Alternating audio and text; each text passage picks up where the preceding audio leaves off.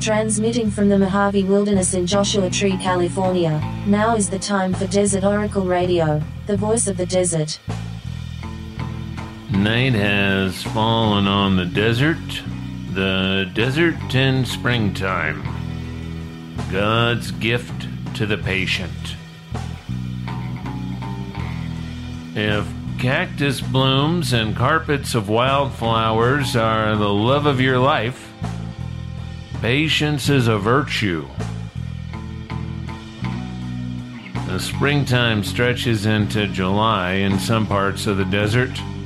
Places like the Eastern Sierra, the Slick Rock Country, anywhere the winters are cold and occasionally snowy. The higher elevations. Spring is well underway in Tucson, and Anza Borrego well underway or nearly gone. It depends. Depends on the rainfall, depends on the last year or next year, depends on the increasingly weird variations caused by catastrophic climate change.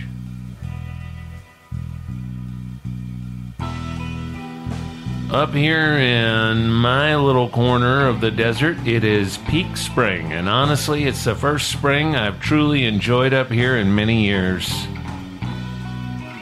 Yes, it's been an exceptionally cool and wet early spring with more snow than I've seen up here in a decade, and a very steady delivery of storms that managed to make it over the mountains and bring some rainfall to this arid land. There's so much rainfall that I almost got used to it. Putting on this rain gear that's starting to crumble from age and lack of regular use. Lacing up the Marine Corps water-resistant rain boots. Toweling off the dog and convincing him to sit by the fire for a while afterwards, when he'd really rather go jump in my bed and provide it with that nice, mildewy, wet smell of old wet dog for the next week. And everything's blooming pretty good. But what's so sublime about it this year is the lack of people.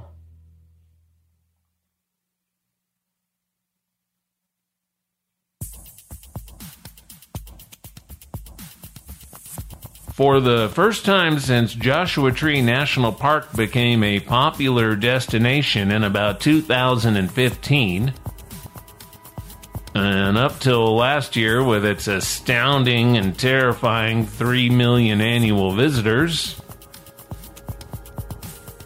this part of the world feels like what it's supposed to be: protected wilderness. Sparsely populated and seldom visited public lands. The boonies, the middle of nowhere. The other day, pulling invasive mustard weeds around the house, I watched a pair of ravens giving absolute hell to a pair of nesting red-tailed hawks who live up in the big pine tree here. Itself a non-native. Planted, I guess, about a half-century ago when the house I occupy was built. It sort of sticks out, but this is its home amongst the Joshua trees. Like myself, I'm not from here. Nobody's really from here. Until the Marine Corps base started to spread out during the war against Vietnam, getting the kids ready for the meat grinder over there, the whole high desert barely managed a few thousand inhabitants. Spread over an area 100 miles across, 50 miles north to south. The population has risen at least tenfold since then, pushing 60,000 permanent residents now. Nearly all of them arrived in this century, the 21st, just in the last 15 or 20 years. Well, now that the visitors and the tourists and the weekenders are gone, it's just the people who were blown by the winds and wound up here. Some by choice, mostly by circumstance. A lot of visitors don't quite comprehend that this is a low-income rural area. More than 20% of the residents live in official poverty. The real number is greater. Only half the adults work, half don't. Even with California's better-than-nothing health care for the poor, 10% of us don't have any health care at all. Nearly 40% are renters, which has been a real rough game since the Airbnbs ate up the rental homes and turned them into $200 a night vacation destinations. Until now. We have as many food banks as places with double the population. That's in part because people are so spread out here, especially as you go north into Landers and along the Marine Base boundary east into 29 and Wonder Valley. But the food banks are staffed by elderly volunteers mostly, and it has not been safe for them to be working in crowds. So half of our food banks are closed when the need is largest. And all the locations were routinely low on food anyway before this happened, before the outbreak.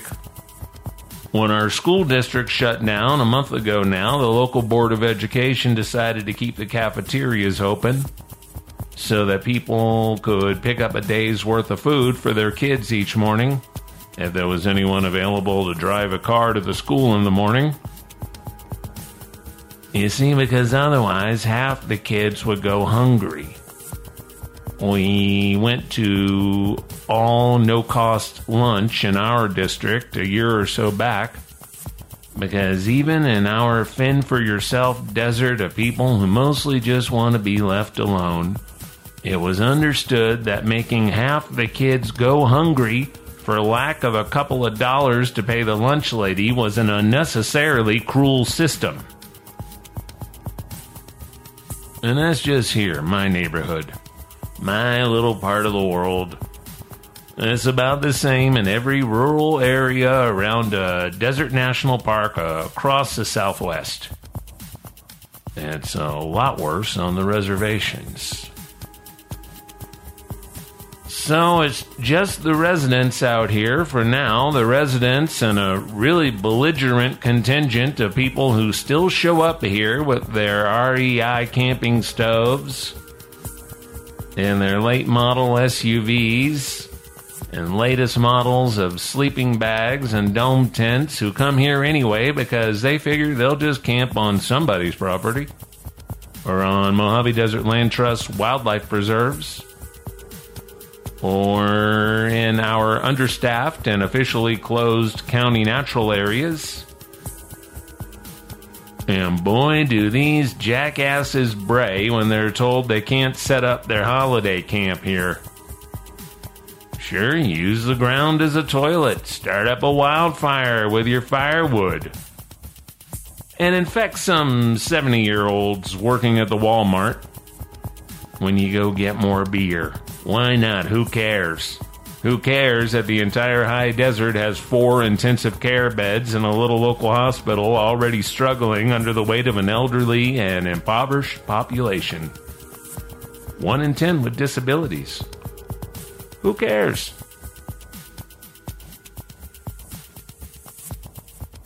Now, I've had a couple of people get up in my grill lately because, God forbid, I've posted a couple of pictures of wildflowers, mostly in my backyard.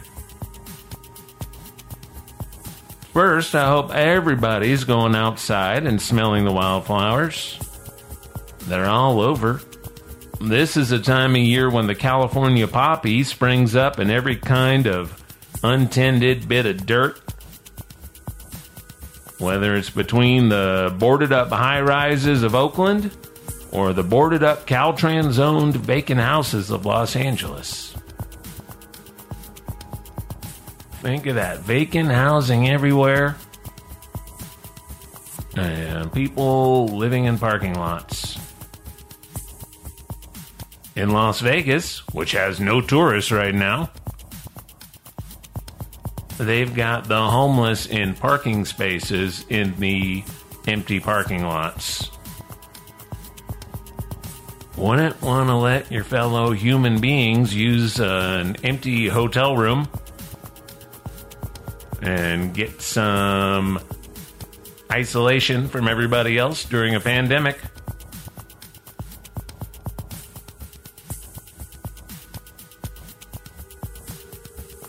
Now, I know this will shock a lot of people who love Instagram because there aren't too many words to hassle with. But Joshua Tree National Park is a sliver of the Mojave. Now, while the Mojave is known as the smallest of the American deserts, this small little desert reaches from Los Angeles County to Death Valley, to the Colorado River, to and through Las Vegas and up to Area 51 and over into the southwestern corner of Utah and the northwestern corner of Arizona. Is big. Is little, but it's big. You'll never see a fraction of it. And most people who live around my local national park rarely, if ever, visit it. Unless a relative's coming to town and you need to drive them through, wait in the traffic lines, etc. Same is true of most national parks. Some people just don't care one way or another. They just moved out of Long Beach after the Rodney King riots and kept driving until they could afford a homestead. These are the people with the Confederate flags flying over their 2 acres of wrecked cars and outdoor sofas, protected with 8-foot fences topped with razor wire. But a lot of people out here, most of them, love the desert. They love the quiet and the landscape and the extremes of heat and cold, the road runners and the quail, sleeping on the porch in the summer to the song of the coyotes. And it turns out pretty much anything in the park is also outside the park. Boulders and yuccas, hedgehog cactus, swollen with the rains, those strange tumor-like growths on top, soon to transform into huge, beautiful flowers of bright red petals. The planets and the Milky Way in the night sky. The mourning doves ineptly building their nests in the eaves. People walk with or without their dogs each day. Often just up and down the sandy dirt roads, waving to neighbors, picking up some trash, being good citizens. Sometimes up some casual trail under the boulders, they know when it's a good time to poke around the rocks and the brush before the rattlesnakes come out, and when it's a good time to stick to the open landscapes in the summer. They know how to tease a kitchen garden out of this harsh region, mostly by ignoring all the full sun advice on your food crops, because this sun will fry pretty much anything unless it has a lot of every day in the shade. And they've likely not been to Pappy and Harriet's in many years, if ever. They don't attempt to get a drink at the saloon unless it's about mid-August and 200 degrees out with the parking lot empty. And a lot of them, a lot of people I know these past few years, have packed up and left because it got crowded here.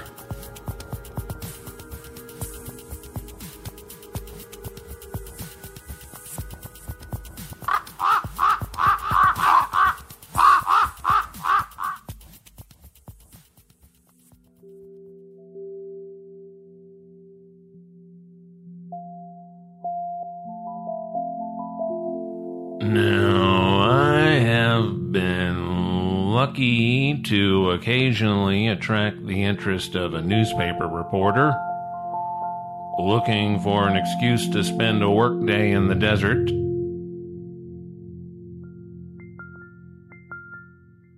And most of them have asked me what I like about Joshua Tree. What I liked about the high desert, the high des, Yucca Valley, 29 Palms, about favorite hikes in the national park, etc.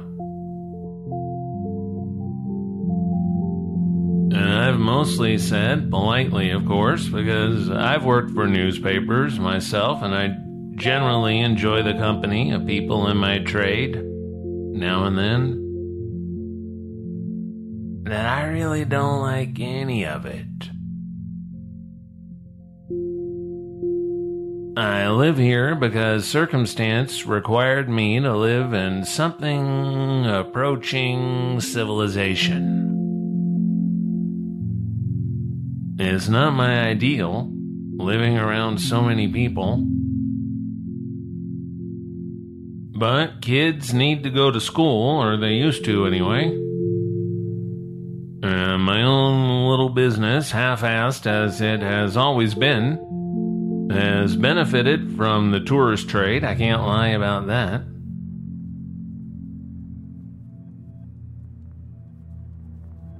But the day approaches. Not too long now. As soon as the last of my 17 children, all by different mothers, are out of high school and off on their various life adventures, when I will say goodbye to this too crowded place that's too close to too many people, and retreat to my long-planned retreat.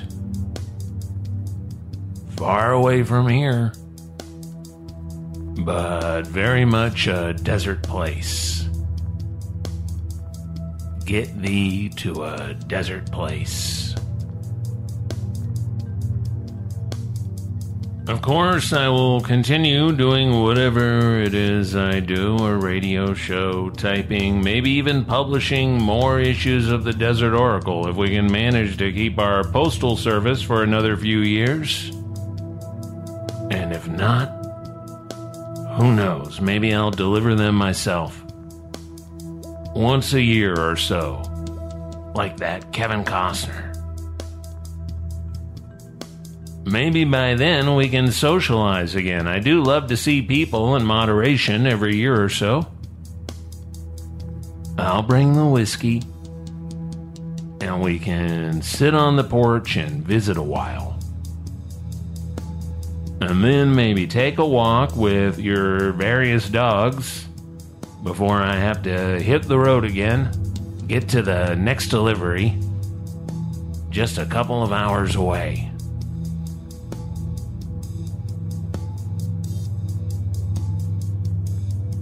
Now, there are characters out there on the social media especially who do get irate when you mention how nice it is in the wilderness without all the people. How pleasant it is to have a blue sky not full of car exhaust, to not have miles-long traffic jams to the ticket booth, to see wildlife returning to the wild places we've turned into motorized tourism centers.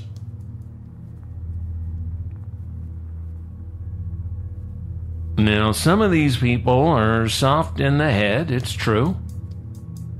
And others are just dummies despite their well-off parents' best efforts at good breeding.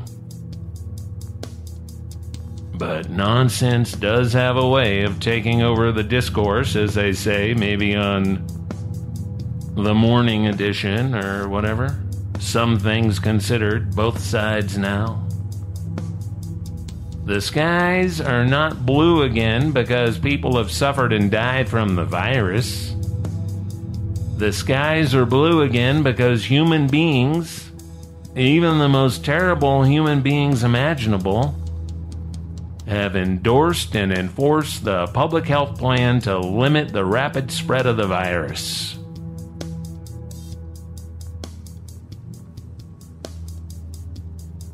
And despite the 1,000 missteps, both intentional and accidental, the virus has been somewhat controlled.